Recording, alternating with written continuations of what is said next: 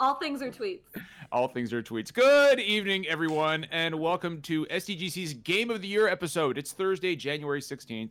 If you're not aware, although you should be, Super Deformed Gamescast meets right here each and every Thursday night at 9 p.m. Eastern Standard Time, where we discuss the latest gaming headlines with a wide variety of panel members and guests. We also do a whole bunch of other stuff as time allows, like a separate show about movies and television, pre-recorded content, and a bi-weekly morning show every other Friday. If you've been along for the ride so far, welcome home. And if not, feel free to stick around and maybe throw us a sub. Every single podcast is archived the next day on our YouTube channel for those who like to watch, and you can find us on all major podcast services for those who like to listen. Good evening, friends and family. How is everyone? It's cold. I'm doing. It's winter. It is cold. I'm high definition tonight. Yeah, can we discuss before we start anything else the fact that Derek looks too good right now? Yeah, like too quality. I enabled so out of place. I enabled depth of field mode in the graphics options, and in fact, Game of the Year is canceled. Let's just talk about Derek. Oh my god, his ray tracing is off the charts. Yeah. Derek's volumetric god rays are just really... Unfortunately, the lighting is bugged, and if you turn it up to high, it just goes like, ah!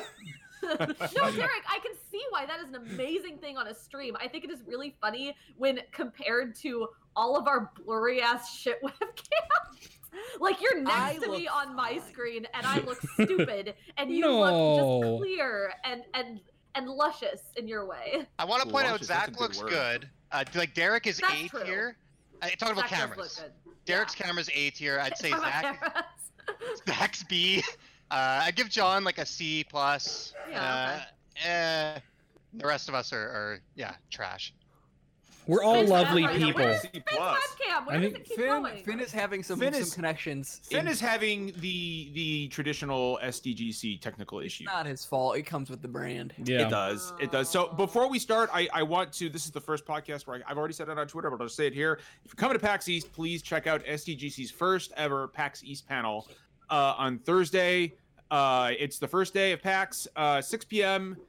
Eastern Standard Time, and myself and Finn are going to be representing us on the panel with a bunch of industry friends, and we are going to rate the Final Fantasy spin-offs.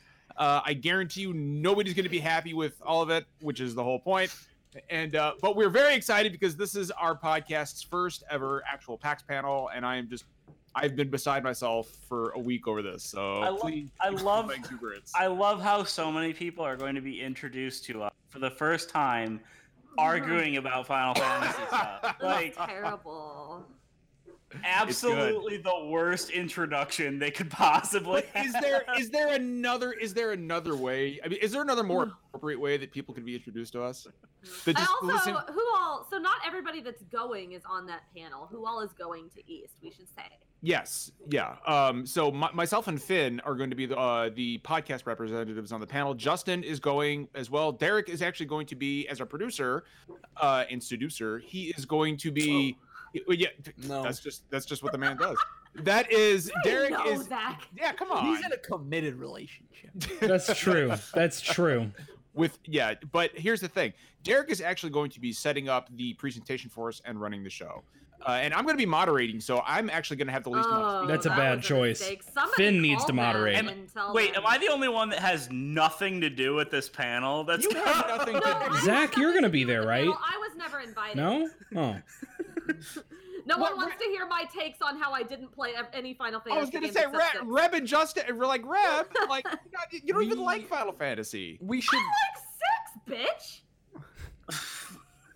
So we have topics tonight. And that topic. Anyway, sorry, I wanted to throw in. I will be at PAX East as well. I will just be working it. So yes. And also, Reb and I are on a panel together as well. We are. We can't announce that yet, though. Oh, we can't. Okay. Well, we're not on a panel. We're on a panel. Don't worry about it. Stop. They're playing Halo 2. I have too much editing to do for this episode. They're playing Halo 2. Why do you have to edit this? This is premium content. This is fine. This is I fine. already Zach, left. Sorry, Zach. Sorry, Zach. I have to do. Yeah, Jeff, Zach. Jeff, We have things to talk about. Jeff, how's your dessert? Oh. Okay, no.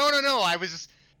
Oh my God, we're not doing this. He's eating popcorn. That's the joke. I'm just enjoying a nice little snack. A nice after dinner popcorn dessert.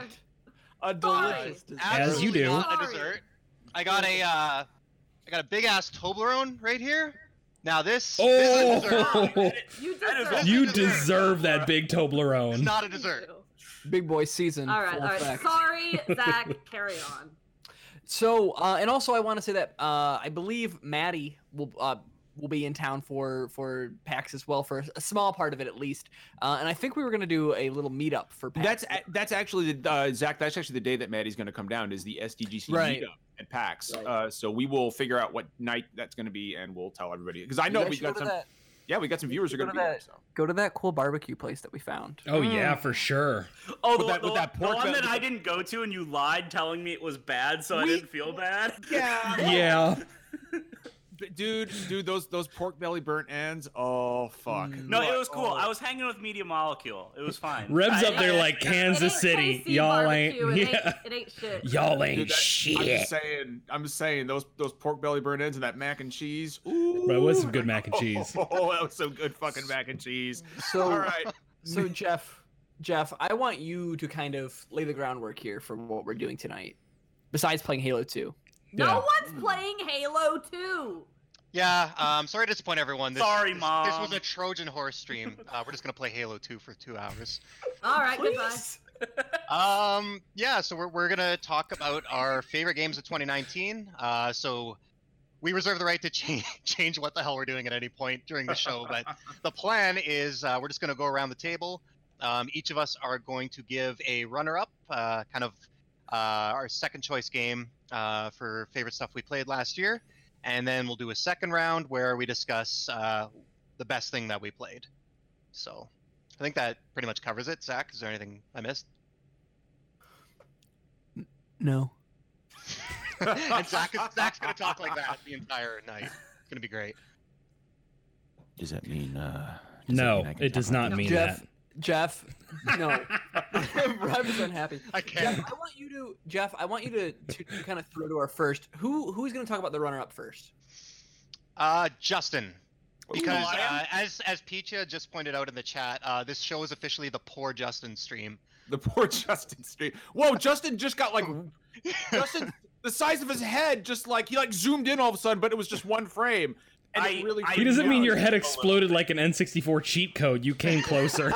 It was weird. Anyway, real quick, Jeff, should we give us like mild spoilers warning for everybody? Like, I think do your best to not, right? Let's say some games, like my games, it's going to be really hard to talk about them without spoilers. I think we can each give our own spoiler warning when we discuss our game. If you're deeply invested in a particular game that's being talked about, mute for a bit is maybe the best idea. That's a good idea. Yep. We'll try not to go into like the gory details, but we're going to talk about the games and probably talk, especially for narrative games, we're going to have to talk about the story. So yeah, like if you're trying to stay blind on something big from 2019, just pay attention and, we'll do our best. Derek, before we get into that, is there a chance in post we could maybe put something in the description about possible spoilers? Like we'll just flag them in post. Yeah. Cool. All right, that's cool. We just got some people who listen later, so. Yeah. All right, Justin, what's your second favorite game last year? Okay, so number 2 was tough for me. I in general hate ordered lists of things that I liked. I rather just throw out, not restricted to a number, things that I liked for the year. But usually I have a clear number 1, and that continued for this year. This year when I was like making my big list, I had 7 number 2s. And I'm like, that probably should change. So I had it narrowed down to 2. And I wanted to talk about the one that I don't think anybody else is going to talk about. And one that people might disagree with me on. That's the whole point. But go Buck Wild, I'm man. gonna go with Death Stranding for my number 2. And it's a very bizarre game. There's been a lot of takes about it, but it was a game that really fascinated me from the beginning. I have been a fan of Kojima's work for a long time, and this is probably the most Hideo Kojima game that he's put out yet, for better and for worse. And I was really fascinated with it for a lot of reasons. Like from like I really like taking a look at, you know, how games reflect masculinity and stuff, and I thought there was a very interesting take on that as like a through line throughout this whole story. A lot of it is how like men you know, kind of get isolated and lonely and don't express their feelings and don't like touching others. And then, you know, as time goes on, there's a lot of like, you know, men giving each other big hugs and stuff like that. And like, there's a lot of, you know, like shower scenes and, you know, men being naked in the rain and stuff like that, which are usually tropes that are used for, you know, showing off vulnerability in women and a lot of things. And a lot of that was used for men, which I thought was really fascinating.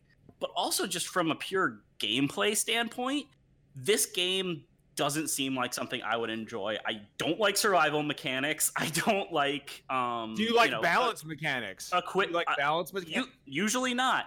I don't like, you know, managing equipment and stuff. And yet I was really, really into the core gameplay of this, which I never thought a delivery simulator would be something that I would be into. But like, unlike a lot of other games that use a lot of these similar mechanics, I felt constantly in control, and it felt mechanically rich instead of, hey, this meter ran out at an inopportune time or something. I felt like, you know, you had one, you know, one trigger was put one arm on your backpack and the other one was the other arm. So like you could constantly like go back and forth between how you were like physically holding your backpack and stuff. Plus, like, I was really taken with the art design and the world. I'm a big sucker for weird post-apocalyptic stuff, which this delivered in droves.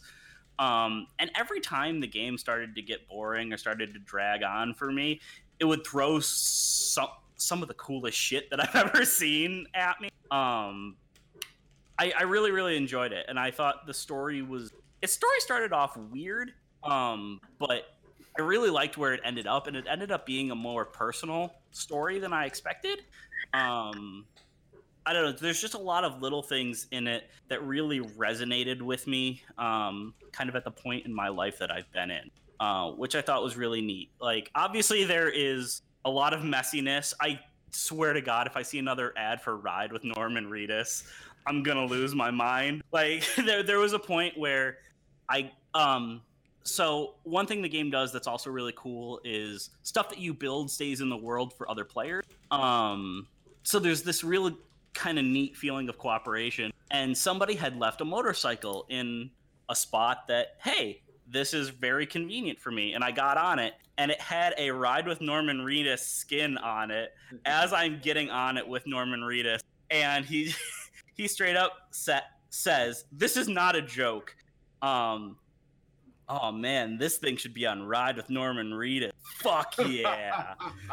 And I laughed so hard, my cat ran away.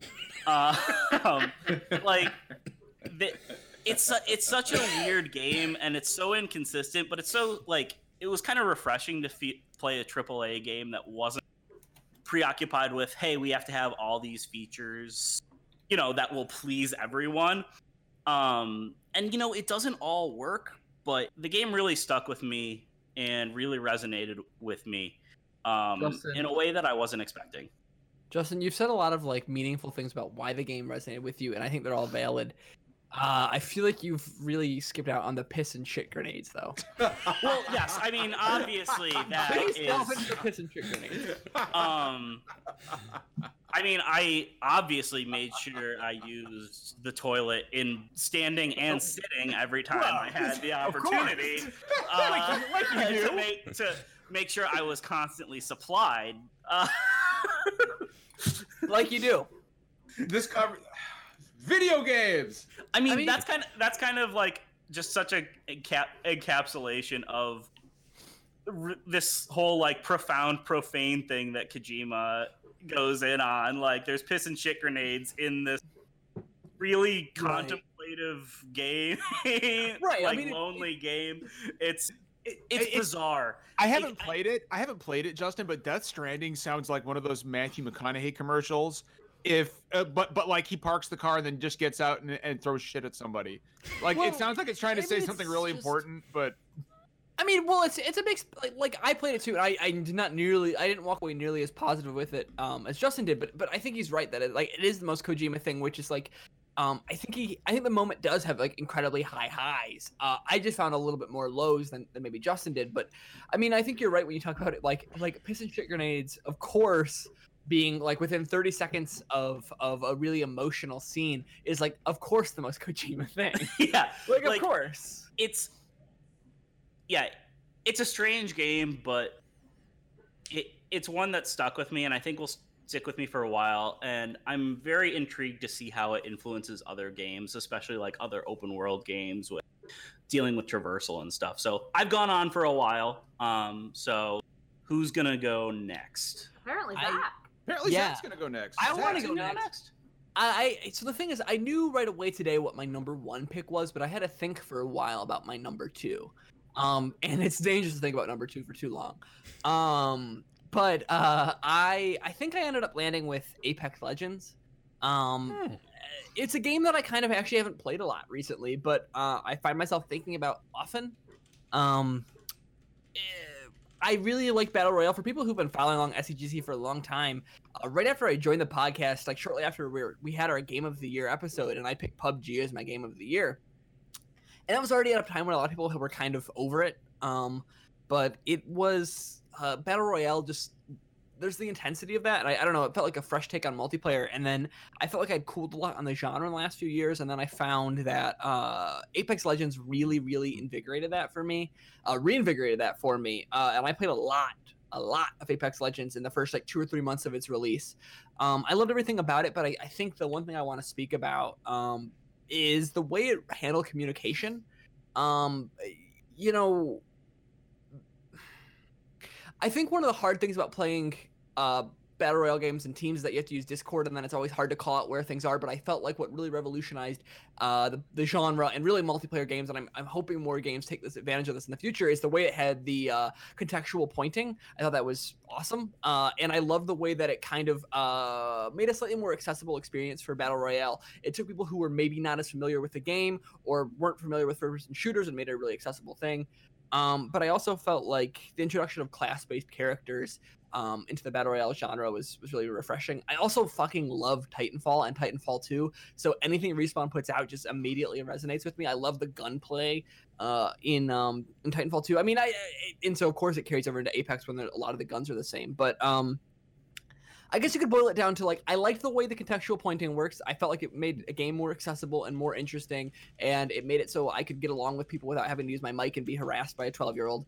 And I also like the guns feel good, and that's it. That's kind of the caveman brain logic, is the guns felt good.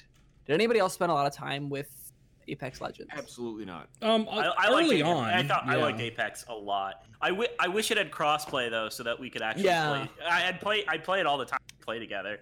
I have like 80 hours in it, but I had there was a really bad crashing problem on Right. PC when it came out, and it only affected RTX cards, so I like couldn't play it for the first month. And then by the time I was able to play it again, people were so good, I was like, oh fuck.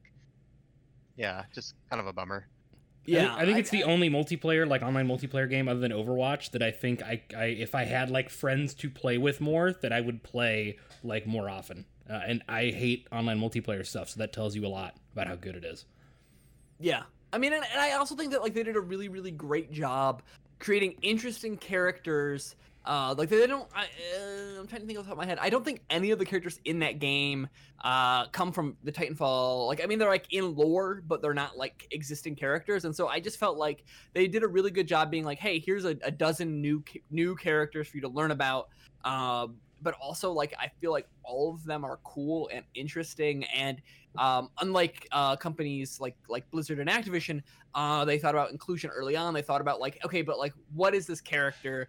And who are they supposed to be, and what is their story? And then they went from who a character is and then designed around that. And I just felt like it was a refreshing way to like show really interesting, diverse characters.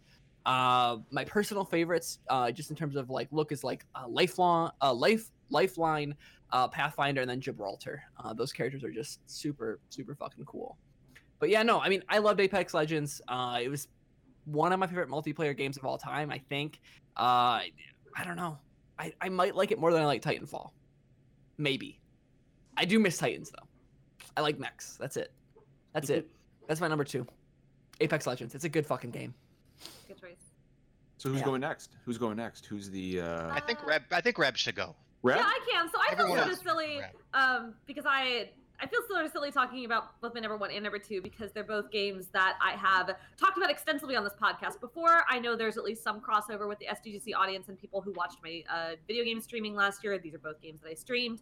I also wrote about my number 1 on Games Industry, and I pretty much said like everything that I wanted to say about it there. So I feel sort of silly like regurgitating all this, but I will anyway. My number 2 is Heaven's Vault. It's by Inkle, the same people who did was it 80 Days? Is that what it's called? At Heaven's Vault, it is this game where you play as this woman who is an archaeologist, and she sort of gets roped into investigating the disappearance of this man. But she's this archaeologist in this world where there is space travel, but it's through this kind of like ocean, like nebula, where like this kind of river. I can hear myself, and it's really confusing me. There's like this kind of river flowing through it, and that's how you get from planet to planet. And it's this whole world with like this really rich history. And the main mechanic of the game, aside from walking around and talking to people, is I can still hear myself. I'm so sorry if I'm John, stumbling. mute yourself, man. Okay, I think that'll work. Yep, that did it. Sorry, John. I don't know. The main mechanic is you are translating this language. You are trying to figure out what this ancient language from like way back in this world's history is. And you start off with, there'll be like a word or whatever.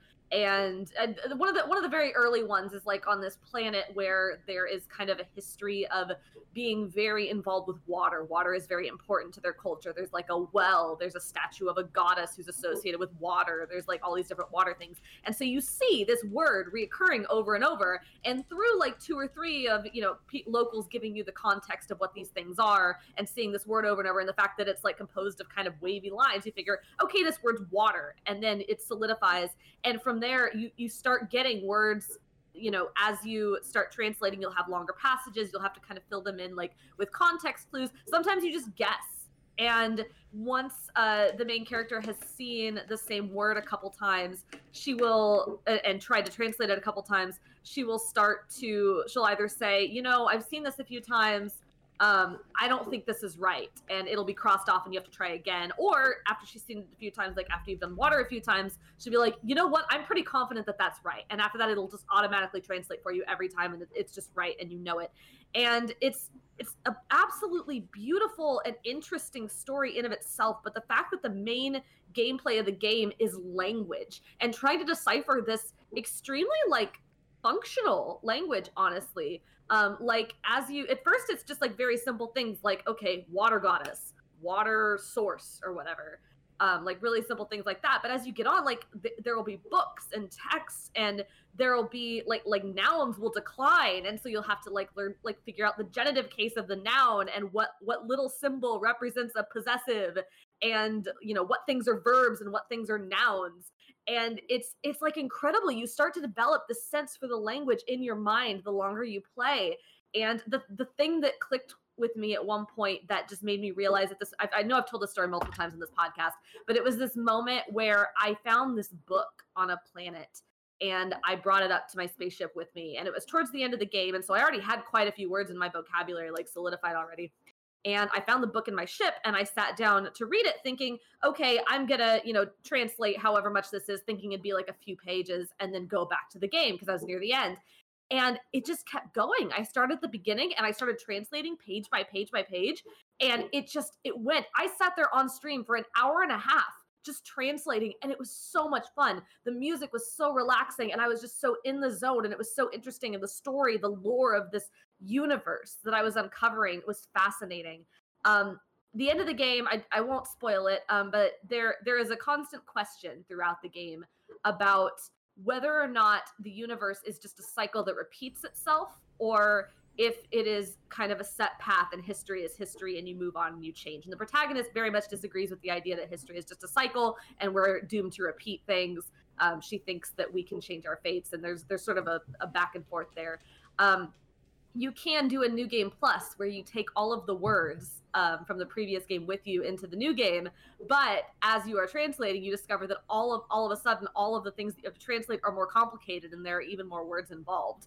And you can also make different choices your second time around and do things in a different order or see different branching paths or kind of make different choices and see it's not a super dramatic change every time. Like the game is still the game. You still kind of have like set beats you have to hit, but there's a lot of context that you can get based on the choices you make and the dialogues that you pursue and the words that you translate. And you can, I don't have the time, but I've so wanted to start a second playthrough of Heaven's Vault and kind of see where it takes me. This game relaxed me and fascinated me, and I want more games like it that make me do. I love games that don't just lean on me either shooting or stabbing or walking or picking up and putting down or talking to people. Like, the main verb of this game was translate, and that's just wild. Like, why is that a video game? It's so good. I loved Heaven's Vault. You should play it. Reb, I actually I remember watching you stream that game, and it looked. At first, I thought you were playing like a watercolored Tomb Raider at first. It's so pretty. It's a very, very beautiful game. Interesting art style. And it's very zen too, can I say? Yeah. Like and you know what I did actually when I watched Reb stream this a while back is I had it on one screen and I was just sitting here reading something on the other, but just listening to the ambient noise in the game, the sound of the breeze and the sound of the footsteps and looking over and seeing what it was very, very calming. And I can only imagine. Yeah, no. And Reb, this is just on PC? Yeah, for right now. Well, maybe. Did it come out on anything else? I'm looking it up right now. Yeah, look it up for me. Because I loved 80 Days, and this sounds very cool. Yeah, no, it was fantastic. I have purchased the soundtrack on Bandcamp, and I listen to it on loop all the time while I'm working. Oh, no, it's on PS4, Switch, it's on Switch, PC, and Mac. Yeah, pick that shit up. It's so good. It's like... Okay, yeah, I will get this when I get some cash. Let me see how long I played this game for. I can't remember. I don't think it was very long. Well, it was longer than I thought it was. For some reason, when I went in, I thought it was going to be like just a few hours long, but I think it ended up being like 16 or 17 hours total. Oh, wow. Yeah, it also depends. So you can do a lot of things in any order that you want. Okay, yeah, I have 15 hours. You can do a lot of things in any order that you want. There are certain conditions that you have to meet for other things to unlock. So there's like a specific condition that you have to meet in order to unlock the end of the game. But there are also a bunch of optional things that you may never stumble across. You may run across in different orders. They may give you... There are multiple different ways to obtain the information you need to do the thing you need to do to get to the end of the game, if that makes sense. That makes perfect sense. Yeah. That's anyway, awesome. Yeah, let's have a I had a great time Love watching that you game. stream that too. Thank you, Reb. That was a great rundown. Who's going next? I want Derek to talk. Oh, who doesn't want Derek? I mean, beautiful frame. I want him to talk. I always want Derek to talk. Derek, I can talk. Derek. I can talk, but after me, we have to go to my comfy boy Finn. Yes. Is Finn here? Yeah, he's here. He's. I think he's small. keeping his camera and mic off until it's time for him, I believe. Okay. Since he's having technical difficulties, it seems like he moved to his phone. But so I'm in a similar situation to probably a lot of other people on the show. My number one was very easy for me, but picking what my runner-up for Game of the Year was, I'm not going to use the phrase number two. Picking my runner-up was difficult, and had to pick between a lot of games. And I think in the end, I'm going to give my runner-up to Resident Evil 2. Yes. Which was a hard choice because there was a lot this year that I deeply, deeply loved.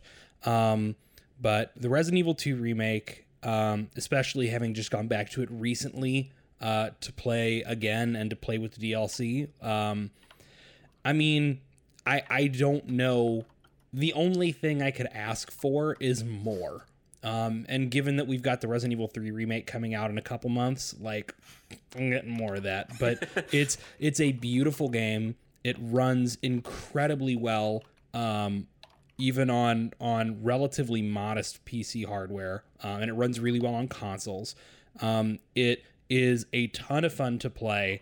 The audio design, I love the use of Mr. X as an environmental hazard who you have to avoid. And like, if you kind of learn how his AI works, he stops being a big problem. But the thing is, you can, the use of the positional audio to keep track of him, this kind of stalker character throughout the police station, is really good.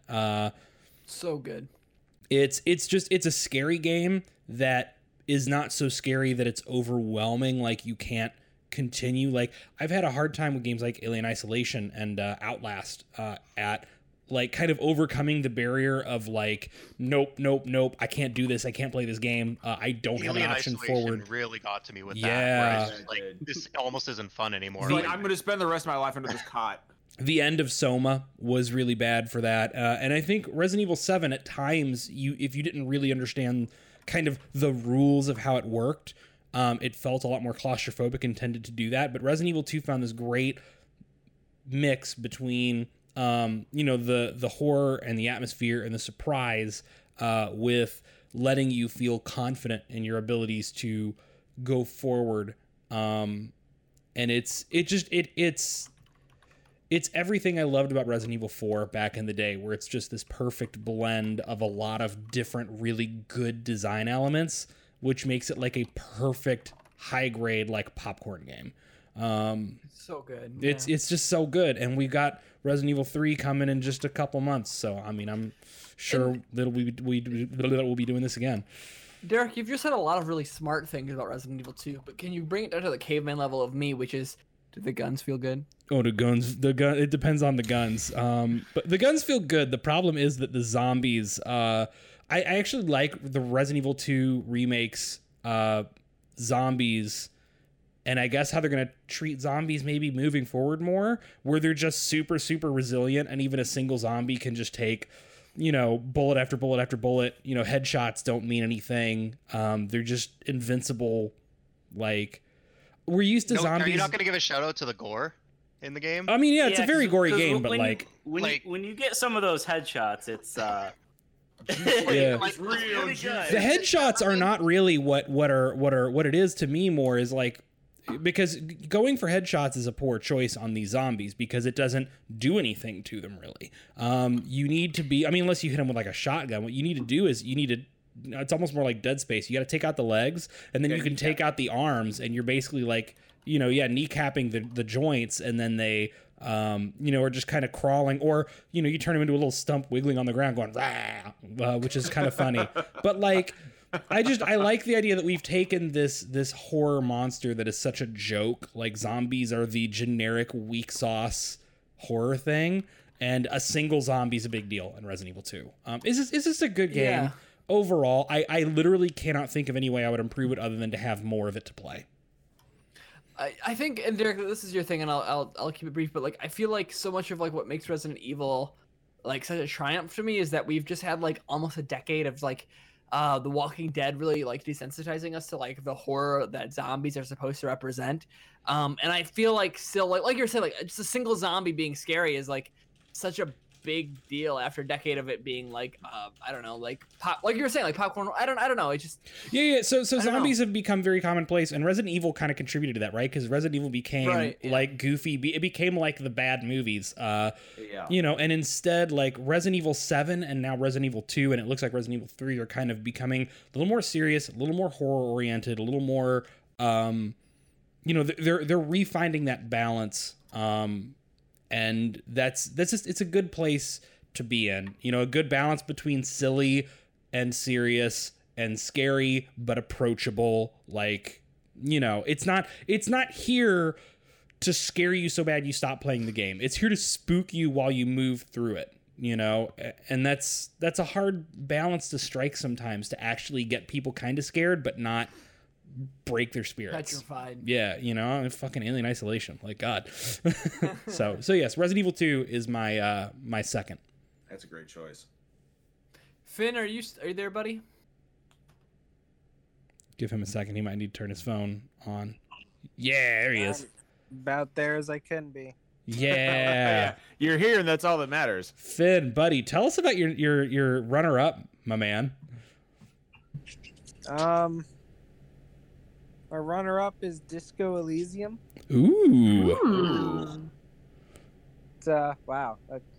Let's see. It's I committed to no spoilers on this since so many people still haven't experienced it, and that spoiling anything in this would be a crime.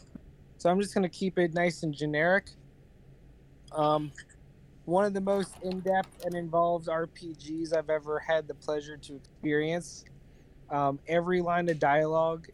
It's the first RPG that has ever made me crave to read every single line of dialogue. It doesn't matter what. The flavor text, just the way you speak to yourself, the way level ups work, the way every mechanic and system in the game works together.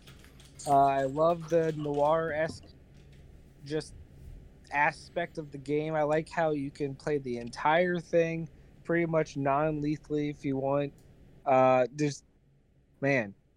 The graphics are unique enough to stay memorable. I don't even. There's Yeah. not combat in the game, right, Finn? Is there combat? There is, but you have to go out of your way. Yeah, it's a dice roll to do it. That's Disco. That's my game. Oh yeah. I loves it so much. Finn, you can talk more if you want about it, buddy. No, I'm good. All right, fine. Thank you for that, Finn. Who's going next? I could go. Go, dude. Sure. Fine, I guess. I'll allow it. You've already gone, Zach. I want to get my number one now. I just want to preface mine with saying, so one of my games isn't actually a 2019 release. I only played, just looking at my list here, I only played 6 new releases last year. Who cares? We make the rules. Exactly. You're Fucking goddamn Reb with the We facts. don't have a game of the year police in here. That's right. I only played 6 new releases, and I didn't even like half of them. So if I went by that, my top 2 would literally be the 2 games I played last year. So with that said, my runner-up, which it's funny, this is the opposite of all you guys. You all said it was easy to pick your number 1 game, but your number 2 is hard. I knew immediately what my top 2 games were, because nothing else this year, and actually nothing else in the past decade, really came close. For the longest time, my top 2 games of all time were The Last of Us from 2013 and Final Fantasy VII from like over 20 years ago. And last year, I played 2 games that unseated both of those. So my runner-up is one of those games, and it is Red Dead Redemption 2. This game completely sucked me in. I love Grand Theft Auto, but it's really fucking stupid, and it's really goofy, and everything I like about it has nothing to do with the characters. It's amazing to me. I know it's satire, but it's amazing to me that the same developer can make a game like Red Dead Redemption 2. The writing and dialogue in the game is so good. The voice acting is so good. Everything feels so natural and so well delivered. The world is so organic. I know people. I was completely tuned out of the discourse because I waited for the PC release, so I didn't even read anything about it for a year. I didn't even know how people felt about the game. Beyond a few, I caught wind of people didn't like the controls, but I like the way the game feels. I like the weight. I like the heaviness. Again, it just made me feel. It made my inputs and character feel connected to the world, whereas some games, like I'm playing Final Fantasy 14 and I'm hopping around on tables and stuff like that, and just clipping through walls, it's very video gamey. But I felt like Red Dead Redemption 2, it just really helped with the immersion and helped sell me on just existing in this story. And I can't go into too many details without spoilers, which is too bad. I will say Arthur Morgan is, this is something I probably have to sit on for a couple of years, maybe more. Right now, I want to say Arthur Morgan is probably one of, if not the best protagonist I've played. Wow, bold. In a game. Bold. It's such a fine line trying to write an anti-hero, and I don't even know if you'd classify him as that. They never try to give justification for the bad things he does. They just present you with this person, and they do good things, and then sometimes they do bad things, and it's just like so natural. Like I keep saying that word natural, but that's how I feel about the game. Like it doesn't feel black and white like a Mass Effect or Infamous morality system, right? Like he will like rob someone blind or beat the shit out of them, and you actually have quite a bit of agency with this too. But then he'll kind of take pity on someone and help him out. And again, just the way the game sells you on his character and how he slowly realizes like, well, fuck, I've been a complete asshole my whole life. Maybe it's about time I did something good with it, which I guess is maybe the theme of the game. But and the last thing I'll say, which I will say is a minor spoiler if you really care about going in blind, maybe just tune out for the next 30 seconds here. I'll go real quick. But you do play as the protagonist of the first Red Dead Redemption for a period of time in this game. I won't say where, when, or how. And jumping between those two characters I thought was amazing because this character coming in, I was like, wow, there's no way Arthur could be more interesting or more memorable than this guy. And it made this other character feel like a complete, like I was like, give me back Arthur. Like, wow. It was just amazing that they managed to up the level of investment in that. And then of course all the obvious stuff. The game looks astoundingly good. It is a very beautiful game. I'll give it. Audio, the music, is just the presentation as you'd expect from the company that just produced the game that sold the most copies of the entire decade. So, it's not. It was dollar sales. It was dollar sales. Sorry. Okay. Yeah. But probably yes, copies too. Yeah. That's so. I don't know. I don't really have anything else to add other than that's a game that's going to stick with me for a long, long time, and I just. Yeah, I'll never forget it. Awesome, dude. John, so I think you're last. I guess is it me? Okay. Yeah, you're last. Yeah. So this was very difficult for me. My number 1 was easy, but my number 2 was extremely difficult, and I waffled back and forth between several games. Fiber helps. For a while, yeah, right, yeah. Finally, I got it out. I got that number 2 out finally. It's going to jail, John. No. For a while, no cops. For a while, it was Resident Evil 2, and then for a while it was Link's Awakening, and then I was like, oh, you know what? It's got to be Final Fantasy XIV Shadowbringers. But I don't really like that's, and I didn't want to give it to an expansion as much as I love Shadowbringers. Link's Awakening didn't, I love that game. I've played it 3 times through already, but aside from much prettier graphics, it's basically Link's Awakening. And Derek already covered Resident Evil 2. As much as I love that game, I had to give my runner-up to Luigi's Mansion 3. Ooh. Because 2019 was a rough year for a lot of reasons, and I needed a little wholesomeness, and you really don't get more wholesome than Luigi's Mansion. That part that when you find the Poltergust and you're screwing around with Polterpup, I must have stayed there and played around with him for at least 20 minutes and just watched the little reactions on his face as I was blowing air at him and bopping him up in the air. But without saying really anything in English, anything that you can actually understand, Luigi is one of the most emotive characters in this entire generation. I love his little murmurings as you're wandering through the mansion. He's so scared, but he's so brave at the same time, and he just wants to find his friends. He wants to find Mario.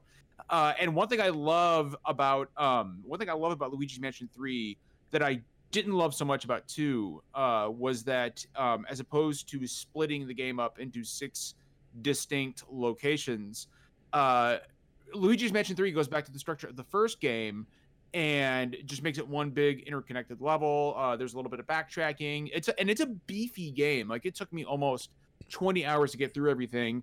I got all the booze. I didn't get all the gems. There's booze in this game? There's booze in this game.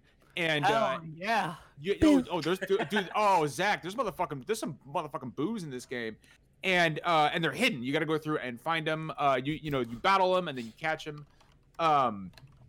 The hotel itself has so much personality, and can we please? The bosses in Luigi's Mansion 3 are some of the fucking best I played in 2019, especially the piano boss. I think it was like the 3rd or 4th floor. The piano boss is awesome. The piano boss is Justin. The piano boss is so fucking good. I was also partial to the one after that, but that one was made just for me. Dude, that when I played the piano boss, I was like, this game fucking slaps. I was like, this game fucking rules. And there is a sand level in this game where I realized you could suck up all the sand in your vacuum. And I went happens. I told you on Twitter that nothing happens. I told you ahead of time. Reb, I still had to do it. I still had to do it, Reb. You did not. I didn't know. My brain was like, John, you have to get every last You had to soothe the brain gremlins. You can't even because it keeps pouring out of the vent. I just can't. I know. And eventually, after 45 minutes, Reb, 45 minutes, I was do understand because I did it. You don't understand. I do understand. Guys, I did it too. I know everybody knew to, but we all did it. Yeah, there was absolutely a point about halfway through when I had all the gems and I had clearly gotten all the treasure in the room, but there was still all this sand in the corners, and I'm like, I've gotten everything. I need to be done. No, I'm not done. And Reb, I know you'll agree with this. In Luigi's Mansion 3, when you die, it's fucking horrifying. Oh, it's really scary. I don't like it. Good night. Your fate is terrifying. Good night. Fuck that, dude. Oh, no. But yeah, Luigi's Mansion 3 was What do you mean? I'm a pro gamer. I never died in that game. Did you pull a pro gamer move, Reb? No, I definitely died in that game. Leave me alone.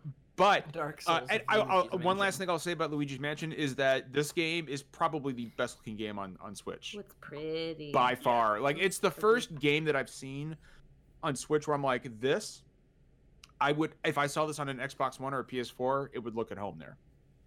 It's just a gorgeous fucking game. I do wish we had seen more of the mansion in the daytime with the sunlight filtering in. I do too, yes. I agree. Pretty.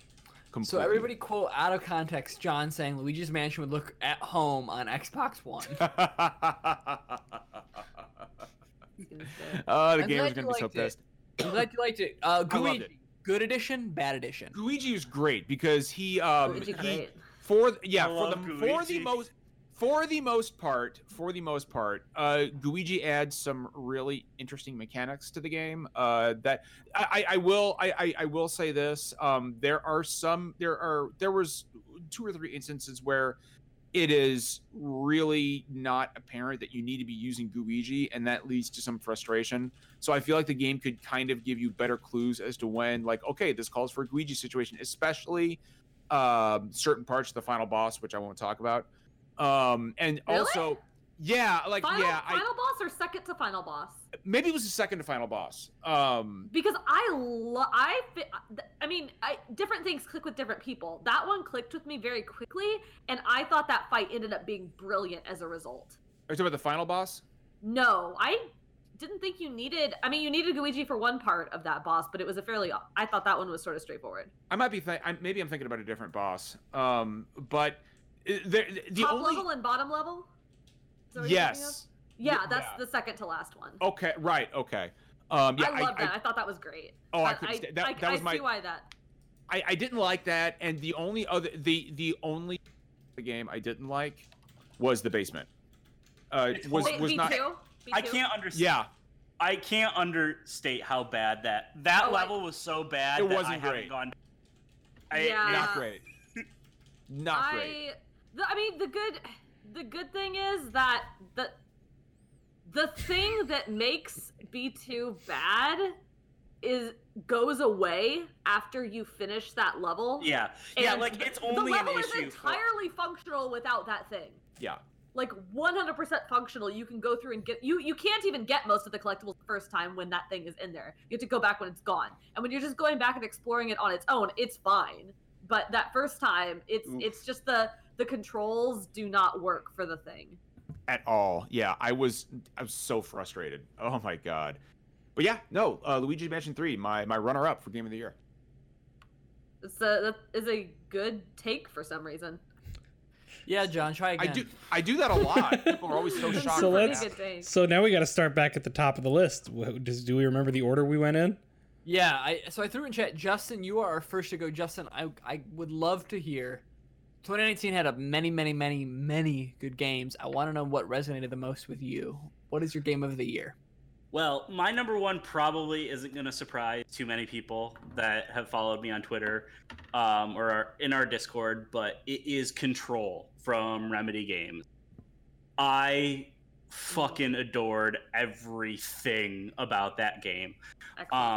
From the writing to the gameplay to the design, everything just... Like, it is one of those games that I just played where it felt like somebody made it just for me. Like I am the target audience for this game. Like never before have I played a game where like anytime I found, you know, a little piece of writing or collectible, I got excited. I was just excited for that as things that actually like upgraded your character. I was obsessed with the writing and world building in this game. The brutalist architecture design of the oldest house it's like unnerving. Like the game is at its most unnerving when you're in like, a regular office setting, as well as, and you know, it just constantly shifts and changes. It's really dreamlike. You really never know what you're going to see, and the game just has like it doesn't take itself too seriously, but it also doesn't like undermine the serious moments with like unnecessary jokes or anything. Like it hit a pitch perfect tone going through, and it's just the combat design is so empowering. From like the way your gun works to the way the powers work. By the end of the game, you can pick up entire forklifts, throw them across a room, smashing all these desks along the way. It hits a wall and explodes and sends concrete and papers and everything all over the place. And it just felt so good. Does that count as being a forklift operator? Yeah, it does. Yes, it does actually. No, that's the law. That's canon. Yeah, like if you're a fan, like it takes so much inspiration from like David Lynch, from X-Files, from Stephen King, and blends them in just such a cool package. Like everything about this game is cool. And it just felt really fresh to me, because I hadn't seen like these individual mechanics may not have been all that unique, but I had never seen them combined in this way and in such a high quality way. Like there's tons of like optional bosses and stuff too, which I thought were some of the like they were hard, but also some of the coolest things in this game. Like there's a lot of really neat optional stuff in the game aside from just the main story. And, you know, I won't go into too many details, but we've already gotten some exciting DLC promised coming this year that after playing, I am super amped for. I really want to see more of Jesse. I really want to see more of, and I really think the game is absolutely worth a look. I plan on getting to it eventually. There's just so much to play. I loved it. It was in my top 5 for the year. It's like a fantastic game. It's one of my favorite moments of the generation, and like I'd be remiss if I didn't mention the ashtray maze is one of the all-time great game like moments in a game. One of the best moments of this generation. I think was the single best moment in a game this year. It put such a huge smile on my face when I was playing it. I have heard the ashtray maze being held up to the standard of like the Clockwork Mansion and Dishonored 2. I mean, it's different. Like, it's different, but I'm just talking about a very different type of thing. It's a different type of sensation for me, but it was one that I hadn't seen executed well in a game before, at least not as well as this was. And just, again, another one of those little things that felt like, it's like, oh, yeah, I'm going to really like this. I'll say I didn't like Control as much as Justin, but Ashtray Maze, I felt like That was one of the few things recently that's been hyped up, along with Cause and Effect from Titanfall 2, and was it the oh man, I'm having a. Anyways, like there was other parts of games I felt like were hyped up. Oh, and the Clockwork Mansion, and I got to them and they were good, but they didn't quite like meet that expectation. Ashtray Maze, I finished that. And I was like, yep, that was as good as everyone said it was. I do want to add, like I realized that this had been an angle that I had in the back of my mind, but hadn't really like super thoroughly explored. But Gita Jackson at Kotaku wrote this article earlier this month called "The Sexiness of Control," and it's a really good article. That was a neat piece. It's a really neat angle, and I get it. It is basically the angle is that playing Control and being Jesse Faden feels really sexy, and she is not a sexual character like in the traditional sense, but she is sexy and it feels sexy to play this game because she is a woman with power. Like she has, I mean, it's the name of the game. She has control over she's like throwing shit around. She has this cool ass gun. She has like control over this bureau. And it's a really good piece. And I encourage you to go read it if you just like want a different way to think about control, because it was something that I had not explicitly thought of. But when I read it, I was like, yeah, this game felt good. And I identify with these feelings. This is great. And especially just being a woman who plays games. I mean, I think we've mostly gotten out of the realm of big AAA protagonists being, you know, big titty women or whatever. But it is not common to feel like a very powerful woman in control of a situation. I think Horizon Zero Dawn probably did that pretty well too. But this was a cool game with a cool feeling. I will actually link this article in the chat because it turns out that Googling Control sexy does not get you There's some really cool articles about Control out there. That was a really neat angle. And there's some really good ones on like the architecture and the writing. Like it's one of those games that I have loved to read about because people have had like vastly different takes on what they loved about this game, which I think has been kind of rare in a lot of like in-depth games writing lately. And it's really cool to see the different ways people love this game.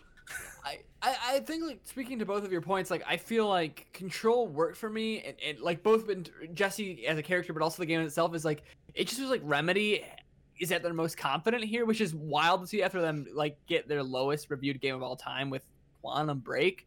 Like, it's weird to see them follow something so confident, but, like, it carries over into the character design and the world design. And even, like, their willingness to be like, yeah, a lot of our explanations are going to be in fucking pieces of paper that you're going to find around our world, and you're going to fucking like it. And they will, and, like, it works. It's an incredible game. I'm glad you highlighted it.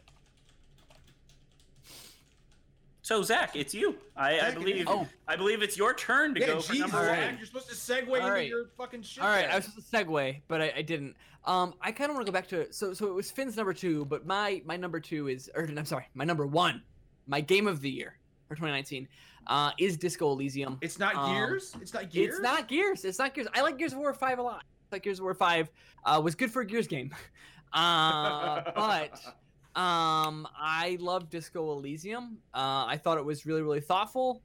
And it's a game that I find myself thinking about on a weekly, if not daily basis since its release in October.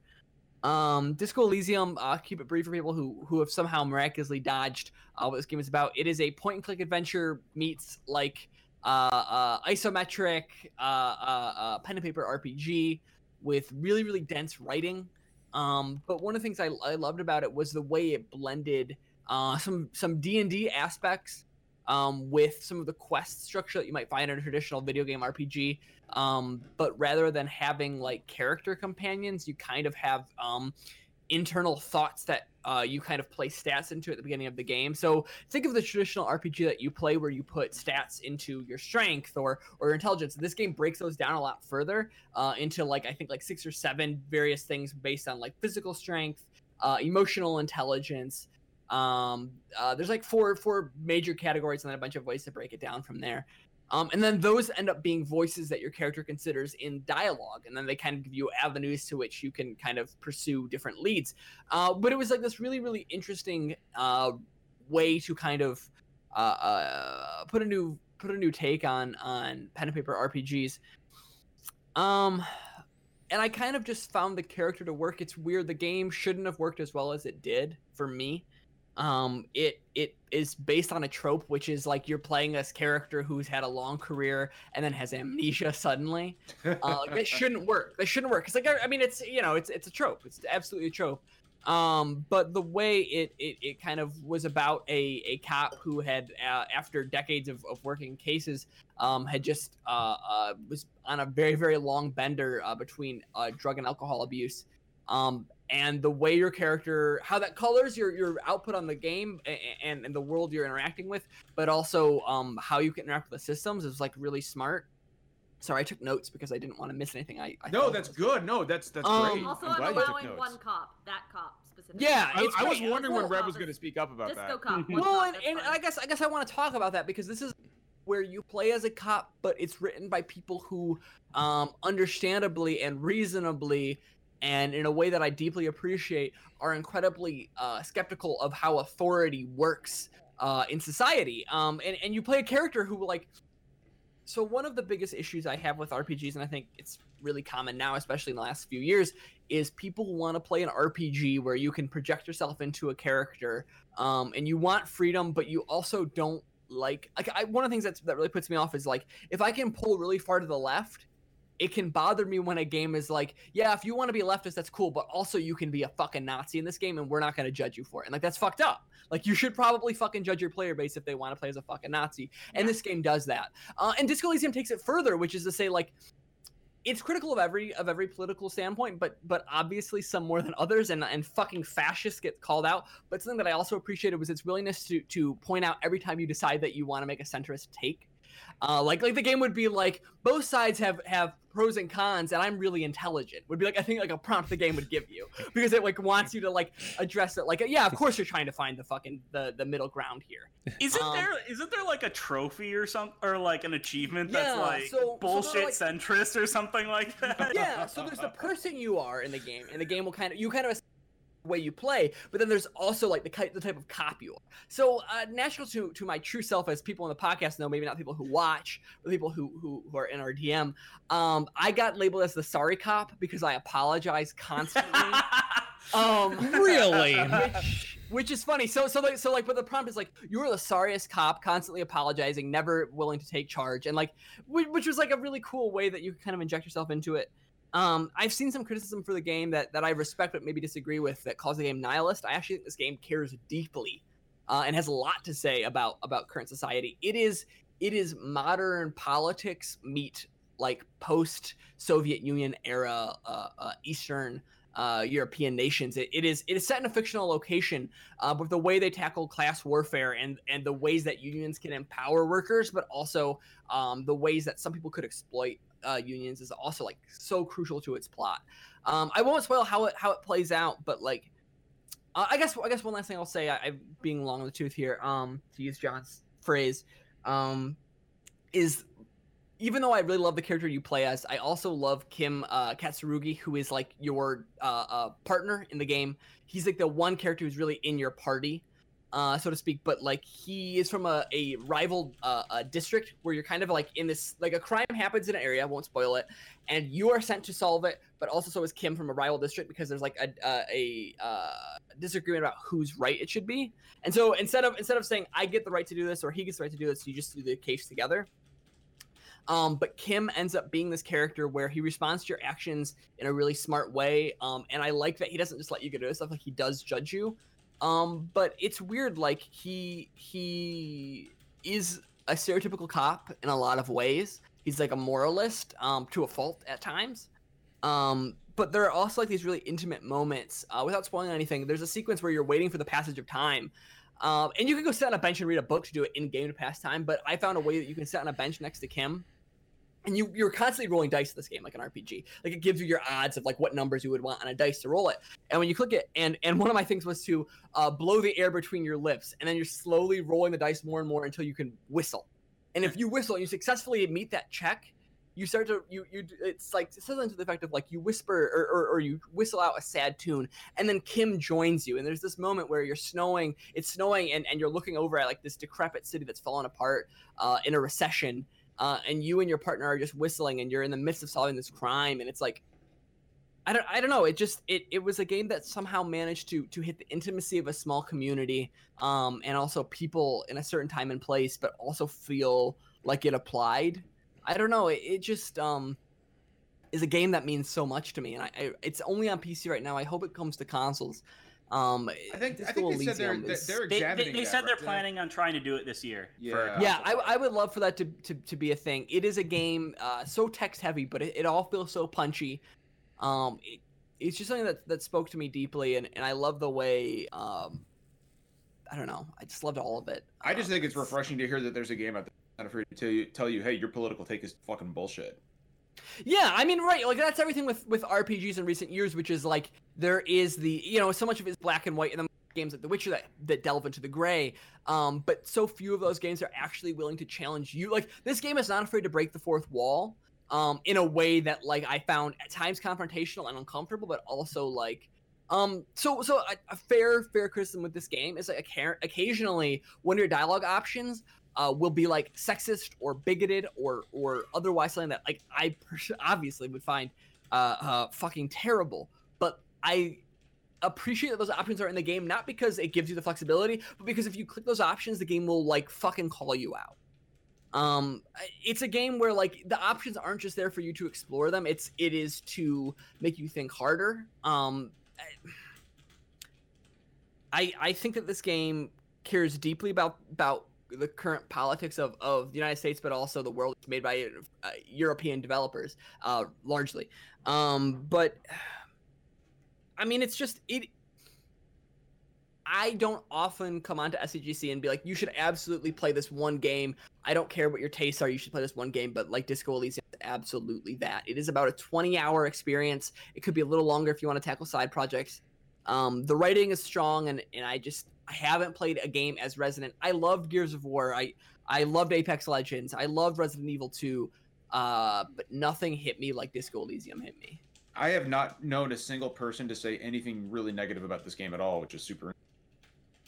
I'm sure there are negative takes, and I'm sure they're valid. Like I'm actually deeply curious to see how this game aged, because I was a lot younger, but I was someone who came out of BioShock Infinite liking it, and years later, holy shit, I've got a long list of issues. So I'm so interested to see how this game ages. The only counterpoint I've heard from people. Sorry to interrupt you, Zach. I was just going to say the only somewhat negative I saw, and maybe not a negative, is I just know some people were turned off by the wordiness of the game, like the amount of dialogue and the flowery nature of it. Yep. That's the only like pseudo-negative thing that I have heard. I would say that this game, and like to a point where I let it get away from it, the game is probably pretty fucking pretentious. It probably is. But it fucking worked for me. I don't know. I liked it, and I'm not a fucking reader. I don't know how many of you guys are like hardcore people who like crack a book a couple times a week. I am not one of those people. But I played this game and beat it in like 3 or 4 days. Did Reb have her hand up? I did. Yeah, I read it. Sorry, Reb. No, I was just saying I read. Okay. Yes. Yeah, that's Reb is one of the literate members of SDGC. Perhaps the only literate member. I really want to play it. I have not had the budget to buy extra games beyond the ones that I have already bought for various other reasons. But I keep looking at it and I'm like I have to.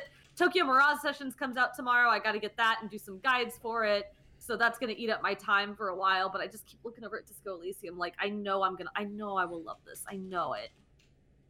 I want to play it. So good. And also, like, and even if you don't like it, like, I want to do a second playthrough when I get a chance and do a different build. But okay, wait. Can I do two quick things? In the game, there's some. So as I said, there are like these subcategories that go into like your emotions. I know we're running late on time. I'll shut the fuck up in a minute. There are 2 things that I find really, really, really good in the game. One of them is drama. You can invest skill points in drama, but it's not just like emotion. It is like your character is like into theatrics. Like your character will like do like you will get prompts to do like dramatic gestures to like get reactions out of people, and it's like your character, like you can be an absolutely corny person, but also like there's this thing called Shivers, I think, or yeah, it's like, but it's about being in tune with the time and place that you are in the game. There's actually a really weird skill check in the game around it, but it is like this skill check where like you'll just be looking at something, and the game will be like you'll be looking at a wall, and your character will like just contemplate all of the history that wall has seen, and it's like this like really weird, like it doesn't really do anything to elevate like the plot. It's just like, I don't know, the game just gets caught up in its own bullshit in this way that's like really meditative, but also like pretty masturbatory. But like I don't know. I mean, again, this game's pretentious as shit, but like I'm so interested to hear the rest of you play this. I mean, it's just easily one of my favorite games of all time. I really enjoyed listening to you talk about it. That was a really passionate breakdown. I have really enjoyed talking about it. All right, well, I'll shut the fuck up. You have pushed me much further to the edge of I gotta just fucking cave and play it. It's usually like $30 on sale. You can usually find it on like somewhere. So Zach, I would love for you to play it. I just want to say that every time I've heard about this game, like separately from your actual impressions, I've just been like, this is like one of the ultimate Zach games. Like from everything I've heard, like it just. I'm glad you liked it so much because it sounds like something that you would adore. Yeah. All right, who's next? I think Reb was the next person. Reb. That's Reb. Oh boy, yeah, this one. I mean, you know, you all know my game of the year. I wrote a damn article about History.biz. You can read it. It's Eastshade, of course. I played it early last year. I think, you know, it feels kind of weird coming after Zach because I don't have any like deep political takes about this. It's a game where you show up on an island. You're this unnamed player character. You show up on an island called Eastshade. Your mother has passed away. That's kind of the premise. You are a painter, and your mother spent time on Eastshade, and she told you kind of on her deathbed that, hey, you really should go to Eastshade. There's some beautiful things to paint there. You'd find like peace and fulfillment there if you went. And you were always reluctant to go, but it was her dying wish, and so you went. And that's the start of the game. You get kind of shipwrecked, but you land on Eastshade, and you just go around the island and paint. It's basically a glorified screenshot mechanic, but you need some materials, so you need like a canvas to paint with, and something else. What's the other thing? I think you actually need. You have to make canvases. You need like wood and like fabric to do it. So you need like cool. some materials. So you can't just paint fucking everything. And then the other thing you need is inspiration. And you get inspiration by discovering new places, by like listening to characters talk, by completing quests. Like there's various ways to get it. And then there's also money. And those are like the three video gamey ass mechanics of Eastshade. But aside from that, it's not very video gamey. It's really just walking around this island and looking like it is brilliantly designed in that visually everything is something you want to paint. You are at any given moment either looking right at like, oh fuck, this is a lovely landscape painting, or you're like a couple steps to the left of one. Like if I just move over here, this would be like the perfect view. Like literally every moment, except for maybe when you're in a town talking to someone, is like a beautiful view. And really that's it. Like your goal is I think there are 4 main like visual things on the island that your mother has requested that you paint. And when you complete all 4, you can get on a boat and leave the island, and that's the end of the game. Sorry, spoilers. There's a little more to it than that, but that is basically it. And a couple of them are kind of gated behind different things you could do. Like you need money to cross this bridge to get to a certain part of the island. At some point you do have to kind of go around the back of an island to get to this glacier. There are a few like kind of gated things, but really for the most part you can tackle anything in any order, and you just walk around listening to the stories of all of the characters on this island. They are all anthropomorphic, like bears and like monkeys and different like strange animals, and there's like an owl character, and they're just wonderful, and they all just like have these lives. It's this island where everyone's pretty chill. There's a lot of scholarship. There's a giant library with this beautiful sunlight filtering in through the windows. Everybody really likes tea. There's a secret tea drinking society.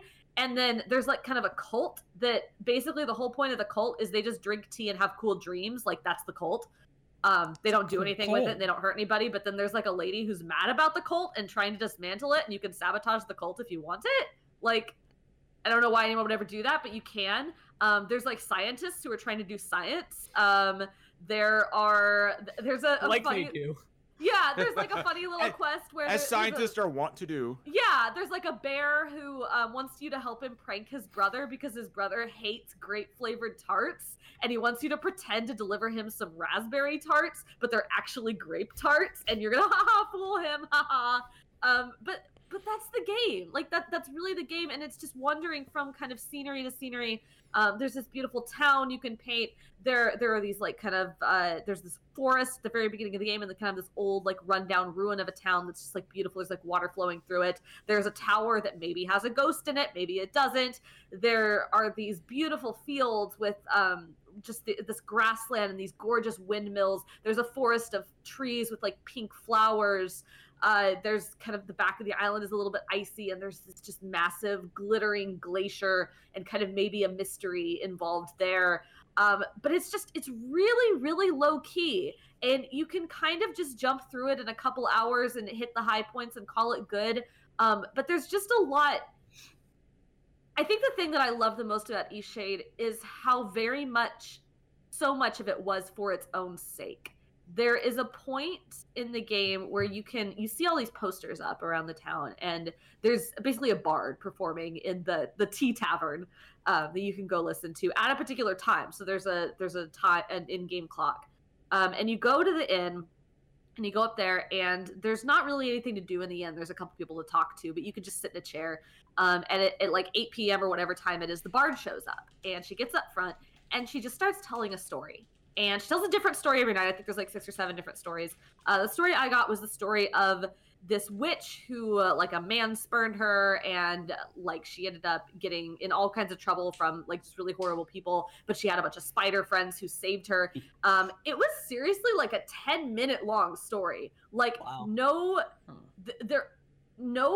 nothing going on, just no visuals, just me looking at this woman standing up at the front of the room telling this long ass story. But it was so well written and well voiced, well told, and it very much had the quality of a local myth. Like it really, if I didn't know any better, I would say that this was a myth pulled from some culture I just didn't know about, like a legit myth that some culture held. And it was so beautiful. And I just sat there and I listened to the whole story, and I didn't get anything for it. I think I might have gotten a point of inspiration like 1 minute into the story, but I could have walked away at any point but I got nothing out of it. I just really enjoyed it. And there are so many moments like that in Eastshade that are just moments for their own sake. Like you just stand there and you look at something because it's nice and peaceful, or you do a quest, not like there's not a lot. Most of the quests don't really. There are some that push the story forward in a particular way, or like get you towards your eventual destination, but most of them are just kind of for their own sake.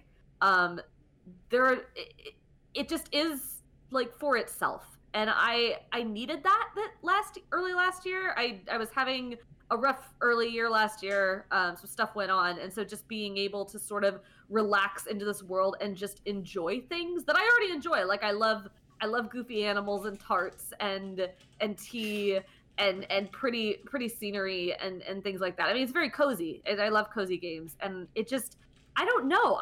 There was never a moment. It's like 10 hours long. Never a moment in Eastshade where I was unhappy or bored or frustrated. I was just happy, start to finish. And I want more games that make me feel that way. Like I don't. After playing that, I don't really know that I want to play. I'm bored or annoyed or unhappy for long periods of time. That's a really great breakdown, Reb. Yeah, it's Eastshade. You know, Stormageddon in chat mentioned this, and I know that it's kind of a trope at this point, but this sounds like it would be really good on the Switch. Just like lay in bed and have like a hot cup of tea and like pull a blanket over yourself and just play Eastshade in bed. It sounds like it was made for the Switch. It recently got ported to some consoles, right? It's on PS4 and Xbox I know One. that. Okay. I think it would be great for the Wii U gamepad, like drawing, painting, a little stylus. Yeah. The Switch has a touchscring, doesn't it? It does, absolutely. Yeah, I have a stylus for it too. Yeah, so. I mean, there isn't any painting. Like, it's just a screenshot mechanic. I thought I would hate that. Honestly, I think it's kind of better because it means that the mechanic of painting is not trying to paint well. It's trying to, like, line up the shot. It's like taking a good photo more. Also, you can like drink different kinds of tea to change like the color and contrast of your vision, so you can get like real weird and high on tea. It's great. That's awesome. That's yeah, awesome. I loved it so much. Who's next? That would be me, I believe. Is that you, Derek? Yes. All right, and Derek, then I think it goes Finn, and then Jeff, and then you. Okay. So, All right. so my game of the year, is probably not a surprise. I've been talking about it a lot. Is Outer Wilds. Not the Outer Worlds, which is the game from the former Fallout New Vegas devs that is very Fallout style, but Outer Wilds, which came out much earlier in the year.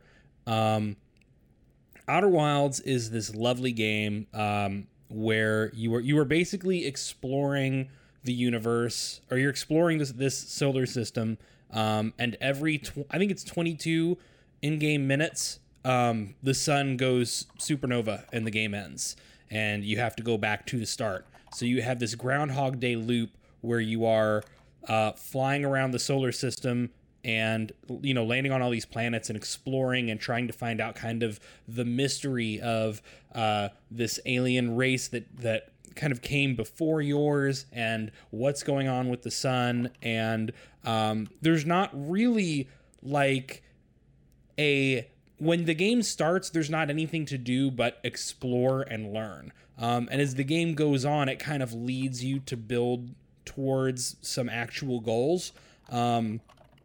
But it's just a lovely game. It is incredibly creative because all of the different planets change as time goes on from the beginning of a time cycle to the end of that time cycle. So for example, you have two planets that are really two planetoids that circle each other, and one is they're the Hourglass twins, and one is the Ash twin, and one is the Ember twin, and all the Ash twin is covered in sand. It's almost entirely sand. And as the 22-minute cycle goes on, more and more sand leaves one and goes to the other. So at the very beginning, if you rush, there's all of these caves and areas to explore and things to do on the first planet. But it begins to fill up over time with sand, blocking off areas that you can now no longer get to, but opening up certain caves that you couldn't have reached before due to not having a high enough floor to get there. But the other planet is now losing sand and showing more and more of what was buried beneath that sand. And every planet has something going on that changes it dynamically over time. So you've got to constantly go back to all these places and explore all these different things at different points in time. And it's a very fun exploration, no combat kind of game. But I think what really resonated with me is it starts off as just this fun, quirky, weird, we're going to space and the sun's blowing up and we're going to explore the planets. And over time, Outer Wilds begins to instill this real sense of kind of almost depression. As you meet these other characters. I don't know if anyone else here played it. I played a little bit, didn't finish it. Yeah, as you meet other explorers, there's a couple of other explorers, one on each planet that have previously been sent out, and basically everyone's failing, and no one can figure out what's going on, and you're the only person carrying any knowledge over from run to run, and you can't find out how to stop the sun from exploding. And you keep getting led towards ideas and then finding out that you're wrong, or led towards solutions and finding out that they already tried that and it didn't work. Or being led towards what you think a cause might be and finding out that wasn't a cause. And there's this very sort of feeling of helplessness and resignation. And you kind of push forward to keep discovering because there's still more to learn. It's kind of a beautiful, I don't know, it resonates very much with me to get political for a moment. The world's kind of fucking burning. And I'm not sure if it's going to be feasible for me to ever have a child. And I don't know how much of the world is going to be here as I grow up and how much any of this is going to matter. If the world is still here, I can't save for retirement. What am I going to do? Will Social Security be there for me, or am I just going to be a hungry old person dying in a ditch because I couldn't afford my mortgage payment? That feeling of there's no solution and there's an inevitable end coming at some point, and there's nothing I can do about it, but I gotta keep going anyway. In a weird way, without really talking about that stuff at all, Outer Wilds, through this exploration of like the heat death of the universe and your drive to explore, really explores that kind of very millennial sense of helplessness. And by the end of it, it's devastating, it's beautiful, it's haunting, and I don't think I'll ever be able to forget it. The final run, basically once you've figured out like everything and you know what the one thing you've got to do is, that final time cycle is maybe one of the most impactful things I've done in a game this whole decade. So, Outer Wilds, please play it because it needs your love and your attention. And also, Derek, really quick, one thing from chat. Somebody wants to know what your favorite planet is. That's hard. There is a planet with a black hole in the very center, and as time goes on, bits of the crust begin falling into the black hole, so more and more of the hollow center is exposed, and there's areas that are really tricky to actually navigate to, both with your ship and on foot. Yes, Brittle Hollow. Or no, not Brittle Hollow. Bramblethorn's the one I'm thinking of. Yeah, Brittle Hollow. And it's just very good world design. I mean, all of them have really good world design, but I fucking love Brittle Hollow. But it's hard because there's only like 4 or 5 planets total, plus a couple other smaller locations, and each one has so much care and uniqueness put into it that I could name all these cool things that happen to me on each one, but like, you don't want to spoil the experiences because you've got to play the game and you've got to have it happen to you and you've got to go, holy shit, that was awesome, you know? Yeah, so I think something lovely. I have not played Outer Wilds.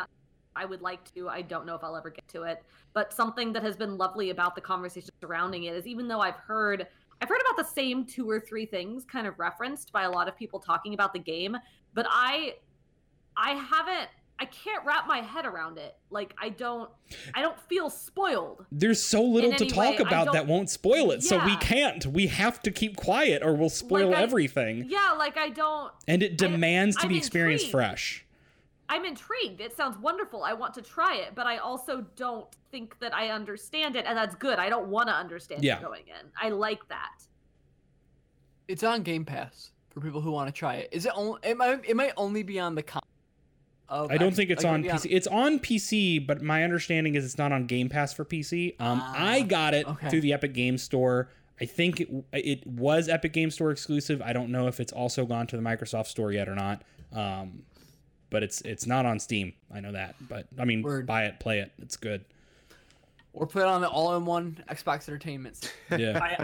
The Xbox family of systems, we like to call it, Zach. It did hit PS4 a couple months ago. I grabbed it then. I haven't played much of it, but bring it to Switch. That might be hard. That might be difficult. Yeah, that's what I've heard. Game. It chugs a little on PC. Finn, talk to me about your game of the year. If it's not Disco Elysium, what is it? Well, it's a game that I'm surprised I haven't heard yet, but I can't fault anybody not talking about it, unless Justin was about to. I am going for Control. Ooh, good pick. I talked about it a while ago. Yeah. Ben. Okay. You gotta remember that he's monitoring. Anyway, why did you love it? Tell us why you loved it anyway, Finn. I didn't get to play nearly as many video games this year as normal, and there was just something about this game that was one part like really intriguing storyline and everything, and one part just the best Jedi game that came out this year. Everything about the combat I thought was just really well done, and considering that I also played Quantum Break, that was just a really nice thing to see. I like the open world design and the way the Metroid-esque exploration factored in with different abilities. I don't know, man. Control was there was a moment where you fought inside a refrigerator that I'll never really forget. What? I don't know. Yeah, it's fucked up, Reb. Without any Raph, context, did you not that's do just the side basic. stuff? Not yet, all the no. side stuff. The care that this game puts into its side quests is more than most games put into their actual game. Yay. Yeah, Cool. it's a good ass video game. I need to play this game soon. I've got it. It's on the to-do list. It has been waiting. I think it's coming up very soon for me though. I want to second Finn's point to say that it is the best Star Wars video game we got in 2019. All right. All right, Jeff, what is your game of the year? Oh, I just wanted to throw out there, Zach. I pouring alcohol a minute ago. Listen, It was beautiful. I'm thirsty. Thirsty boy. That's not helping, Sorry. but No. All right. My Jeff, game what of the is your- year. Yeah, tell us, Jeff. I don't know if this is cheating. I don't think it It's is. cheating. Reb's already set against There me. are no Halo cops 2. to arrest you. It's fine. Halo 2. The thing about my game of the year is it's a broad umbrella. It's got a few games in it. I'll just get to it. My game of the year. This is not only my game of the year. This is now, and I reserve the right to change my mind. game in of the year is future, Windows so 98. don't quote me on this. Don't call me out if I change my mind. But right now, my game of the year of 2019 and my favorite game of all time is Final Fantasy 14. Yes. All of it, but especially Shadowbringers. Excellent choice. And so I need to explain this a little bit. I need to explain how good this game is. I'm not an MMO person. I've played a lot of MMOs, and the way I play MMOs is I play 15 hours. I get to like level 15 or 20, and then I check out. I get bored. That sounds about right, yeah. And I did that 3 times with Final Fantasy 14 over the years. I tried it when it came out in, was it 2013 when they relaunched it, 2.0? Something like that, yeah. I tried it again, and I just kind of get a little bit far, and then I try to go back to it years later. I'm like, I don't remember how to play this. Start over. And I don't know. I just last year was a tough year for me financially. I couldn't buy a lot of games, so I was like, you know what? I'll drop $15, and I'm just gonna play this game. I had nothing else going on. It was a lull in the summer. There was no really new releases, and I put 250 hours into this game between July and November. And again, to give context to that, other than that, my most played game is Skyrim at like 100 hours, and then I've never put more than 50 hours into a game. So like, for you to put this amount of time into this game alone speaks to how good it is. Now, this is also a tough one because people hear how much I love it, and you'd think I'd recommend it, but like, I don't recommend it to a lot of people because it's an like for It's an all the MMO. It For all the is great things I love about it. an MMO. It is an MMO. It is an MMO-ass MMO is how I described it earlier. If you do not like the gameplay of MMOs, you probably will not like the gameplay of 14. That said, I have played a decent number of MMOs. I've tried World of Warcraft, Star Wars Galaxies, Star Wars The Old Republic. I tried a bit of Guild Wars. Like I've dipped my toes in enough of them that I know that if you do like MMOs, this is one of the better playing ones. It feels good and it's fun and it's satisfying. The other problem is the story. I enjoyed the base story from the original relaunch of the game. A Realm Reborn is what it's called. That's like kind of your level 1 to 50 story. But it's got some really bad. It's just inconsistent. There's some fun, lighthearted stuff, and then there's just some like it's meandering. It's all over the place. It takes forever. There's 100 quests you have to do between finishing the base game and getting to the first expansion.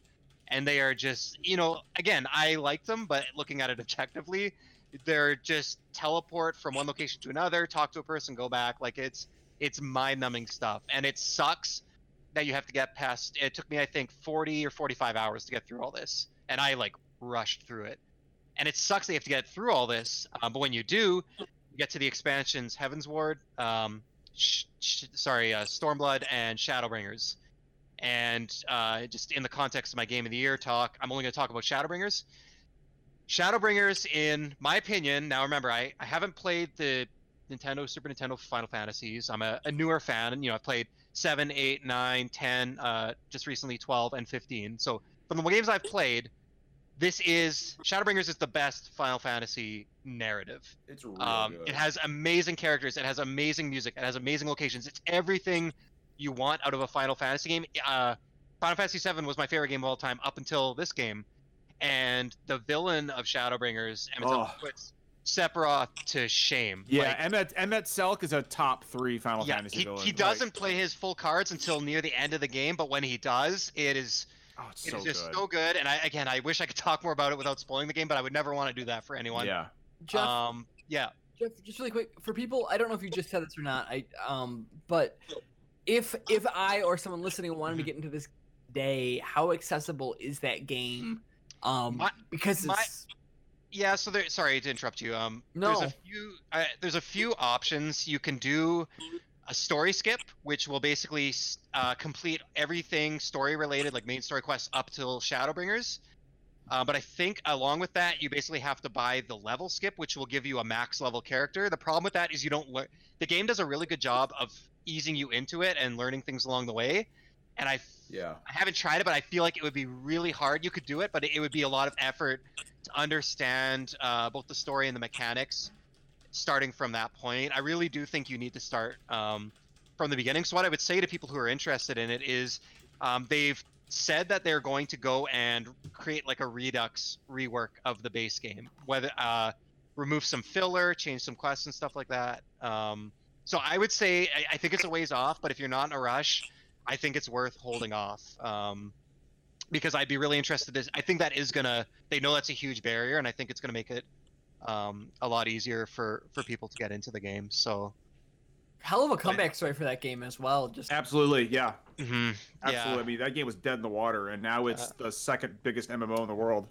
And then the last thing I want to say is, even though I just said this is an MMO-ass MMO, in terms of gameplay, it is, but I don't play multiplayer games very much, and I definitely don't want to play games with other people.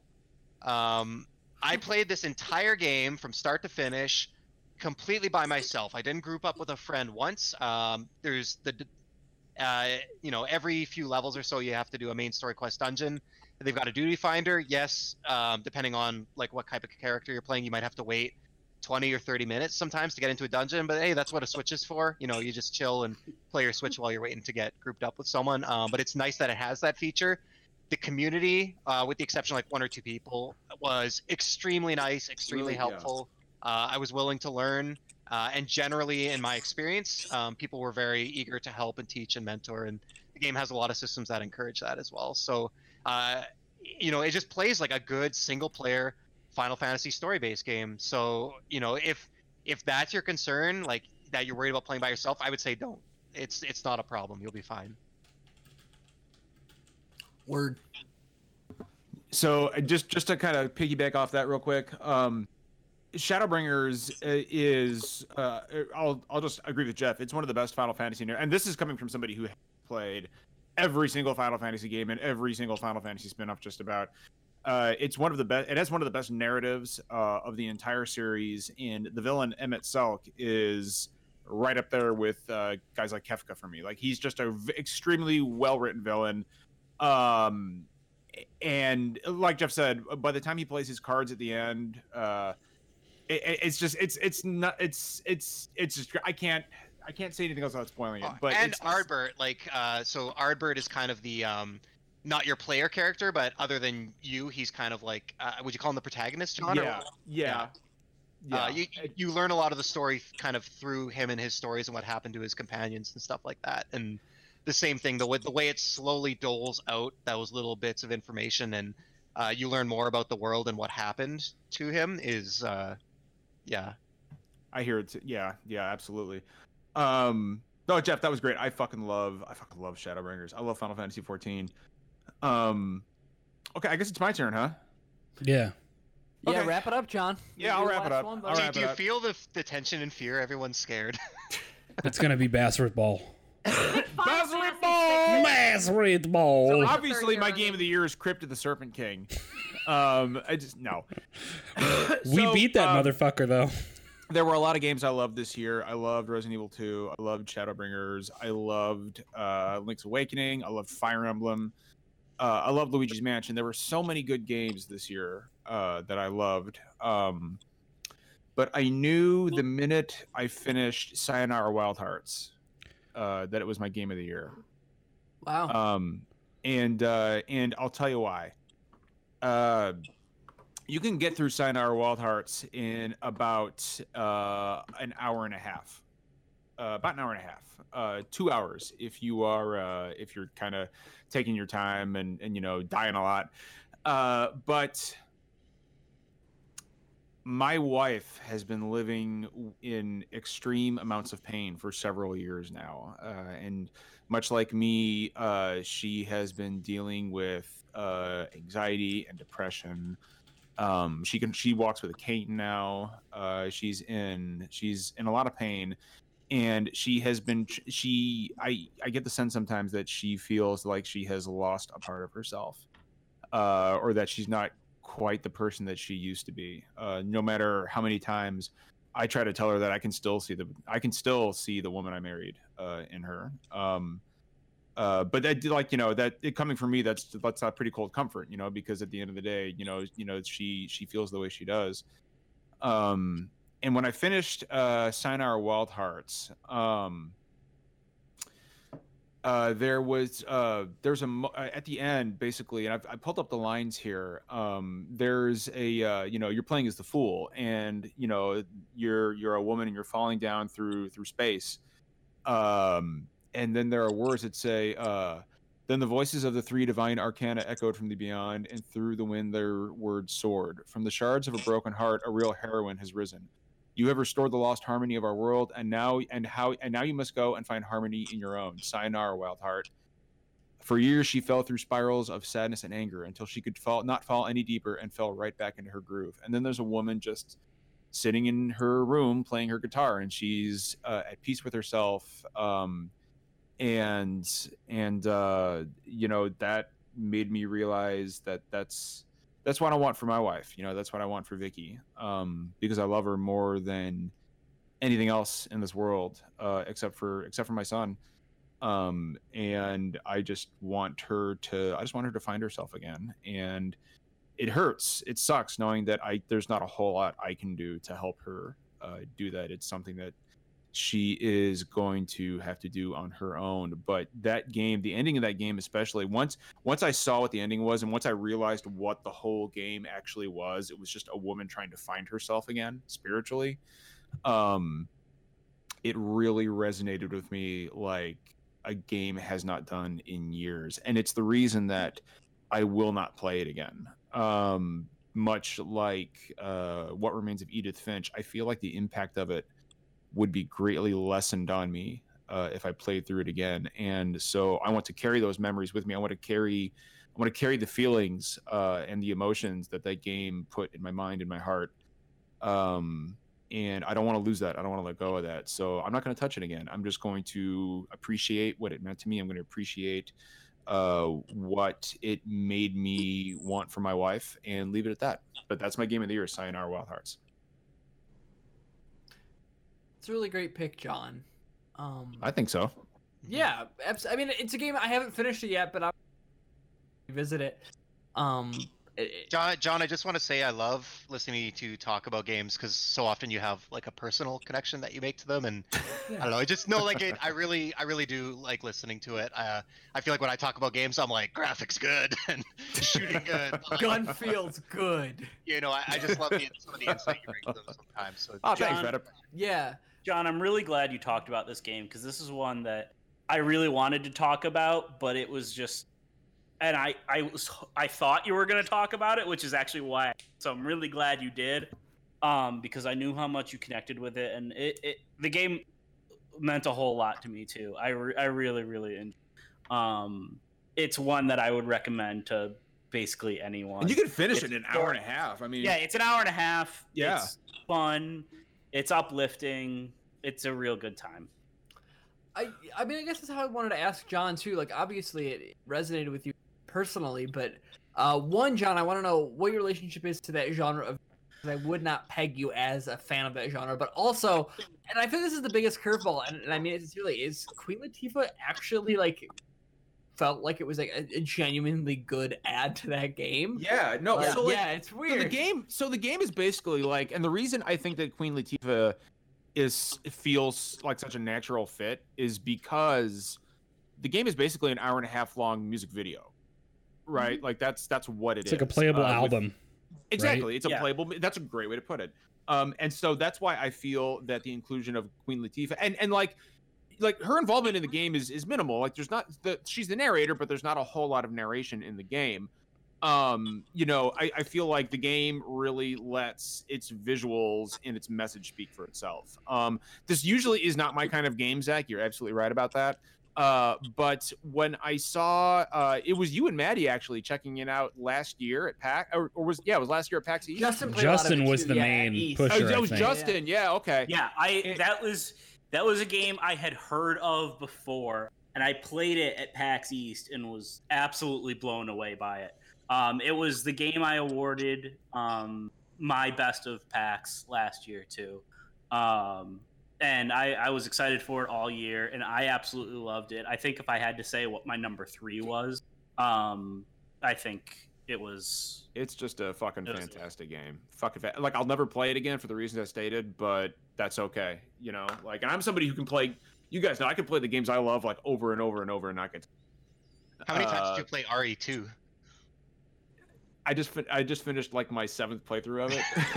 so yeah, like games I love are like therapy to me. You know, it's like, oh, okay, I need to play something I love. But Sayonara Wild Hearts is a little different. Like I loved it, but you know, it's not something that I like once was enough. Like I don't want to lessen the impact of it. That's how I felt about Florence, honestly. Really? Yeah. That's another good one.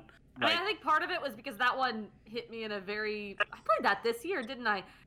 That one hit me in a very, very personal way. But also, yeah, like it was emotional and good, and I walked out of that feeling catharsis. And I don't want to play it again. The music's great. I got it on a record, but I don't think I could play it again. Well, that's our game of the year show, and wow, a lot of diversity in those picks. Honestly, yeah, no, I'm actually really impressed with the range of everybody's choices. That was really cool to see, and I'm so glad Jeff gave Final Fantasy 14 some love because it's good. I'm actually going to be on it after this, Jeff, if you're around. You're staying awake, monster. Why would anyone not go to bed? I don't want to go to bed. Can we finally talk about Halo 2? Yeah, sure. What do you want to say about Halo 2? Listen, here's the problem. I don't want him to say anything about Halo 2. I thought Beaver Creek is one of the best small-scale multiplayer maps for split screen of all time. I can mute him. Beaver Creek I can mute him right now. I'm sure it is. This is just such a weird tangent. Why did this come up? Why has I don't know. I don't know. Listen. I can what do it. What happened? I can mute him right now. Still got a little bit of the hoarseness in my We're throat. all clearly a little bit tired. Zach might be a little bit drunk. I think this is only number 3. I think Zach is just delirious. The chat is really into Halo 2 talk. So I'll tell you what. Why don't we just go and say here Halo cast? He can do his thing with Zach. By the way, what is that hat you're wearing? By the way, what's the? It's called a baseball cap, John. Yeah, I know what the They're fuck it is, Derek. headphones. What's the branding? John doesn't know what non-beanie hats are. What's the branding, you assholes? It is made out of the branding, classic Zach. baseball fab. It's a classic baseball like wool. Zach, material. is it a Game Fuel hat? It is not a Game Fuel hat. I got it at You're all drunk. I got it at a Bon Iver concert. John. Zach's fucking wasted. Zach's really dancing around on that hat. Zach, Y'all, it is There's 10:50.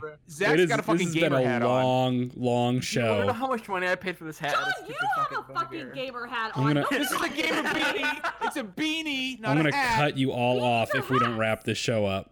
All right, I have that power. Let's wrap this shit. Let's wrap this. Go shit. the Thank fuck you to so much. sleep. Thank you so much, everybody, for tuning in to 2019 Game of the Year episode. This was great. A lot of good choices. Please don't forget, I'm going to hammer it home so nobody forgets it. PAX East is coming up. Not only are we doing our panel there, the first ever SDGC panel, but we are also going to be doing a meetup because I know that we have a bunch of people who watch and listen to us who will be there. And as soon as we determine the day and time for the meetup, that is, we will let you know. Does anybody have anything else before we get out of here? No. No? I love you all. All right. Well, hey, it's not always poetry. We don't always agree, but So take care of each other. Bye bye. I love that Cut he out cut Taylor. I out. love that Cut cutout. out. Did I cut out? Bye. It's okay. We love you all. Bye. Bye.